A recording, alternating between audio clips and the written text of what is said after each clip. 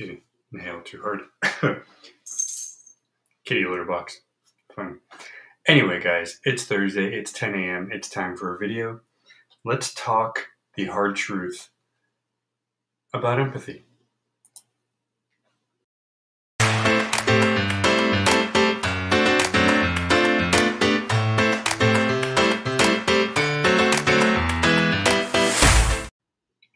Good morning, everybody. My name is Rob. This is Everyday Heroes, the series that covers more of the in-depth informational and educational topics.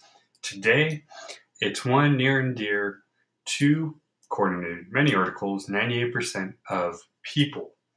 We're talking about empathy, but we're going to talk about the ups and downs of it, because even though we learn to be empathetic, it may not be the greatest thing all the time. So the first article we're coming from, mastersincommunications.org, starts us off with a simple definition in their terms of empathy.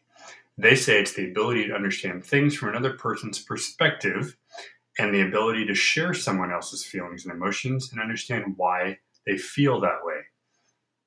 So very simply put, it's your ability to walk in somebody's shoes and say, oh, I get it now. And generally speaking, that is a good thing. And most people, as they mentioned, 98% can do it. There's three different types that they write down. The first one is cognitive, which is the ability to understand how someone feels and figure out a way, and figure out what they're thinking or how they're thinking. The second one is called emotional or affective empathy, and that refers to the ability to share that person's emotions, and when they feel something, you feel it too. The third one they have is compassionate or empathetic concern, which is when you take feelings to actions. It goes above and beyond just seeing or understanding, but actually doing. This happens in three different parts of life, they say. Personal, that could be family, loved ones, pets, siblings, friends, whoever. Workplace, your coworkers, your bosses, your clients, your work. And the world, whether it's economic, environmental, health, safety, whatever it is, you feel for that system. They say, are people born with empathy, or can it be taught? That's their next question. Really, they say it's part of education and their emotional intelligence. If you teach your kids to be nice to others, to understand and to listen, that's your starting block. You're basically getting them ready to do, share, feel empathy. Some of their examples of how to do so: reading books, listening, learning how to listen better, whether it's listening to a podcast, listening to your spouse, your family, and understand people's opinions and beliefs. I've talked many times where I don't always agree with people, but I am awesomely cool with the fact that everybody has their personal preference. Just like people don't always agree with what I like. But those three things are how they say you do it.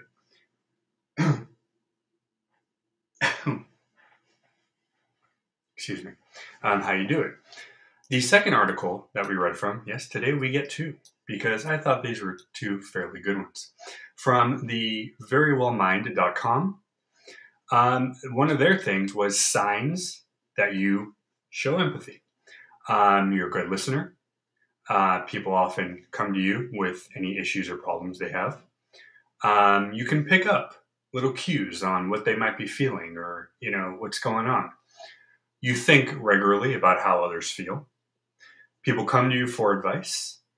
You feel very overwhelmed when something bad or tragic or grand happens. You try to help others who suffer. You're good at telling when people are being honest. You feel emotionally drained in social situations. You care deeply of others, and you find it difficult to set boundaries when it comes to relationships or connections with people. Now, their types were just the same as the others, so we just did that. They wrote down the impact of different factors that play a role in the tendency of being empathetic.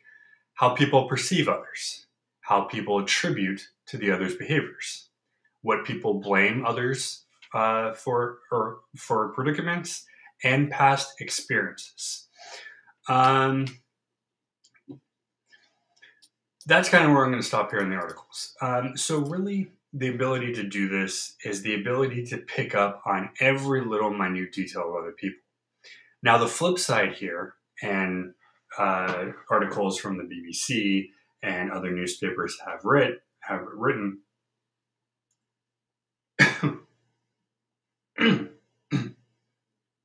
excuse me, have written is that we have taken it to a level that is very bad for one's mental and physical health. We do need to understand others. We do need to listen to others. We do need to help others. But what we don't need to do is put so much effort and time into it that you lose yourself. Case in point, my superhero syndrome from before has morphed to a better superhero syndrome because I try to take care of myself as much as I can. It is still very hard for me because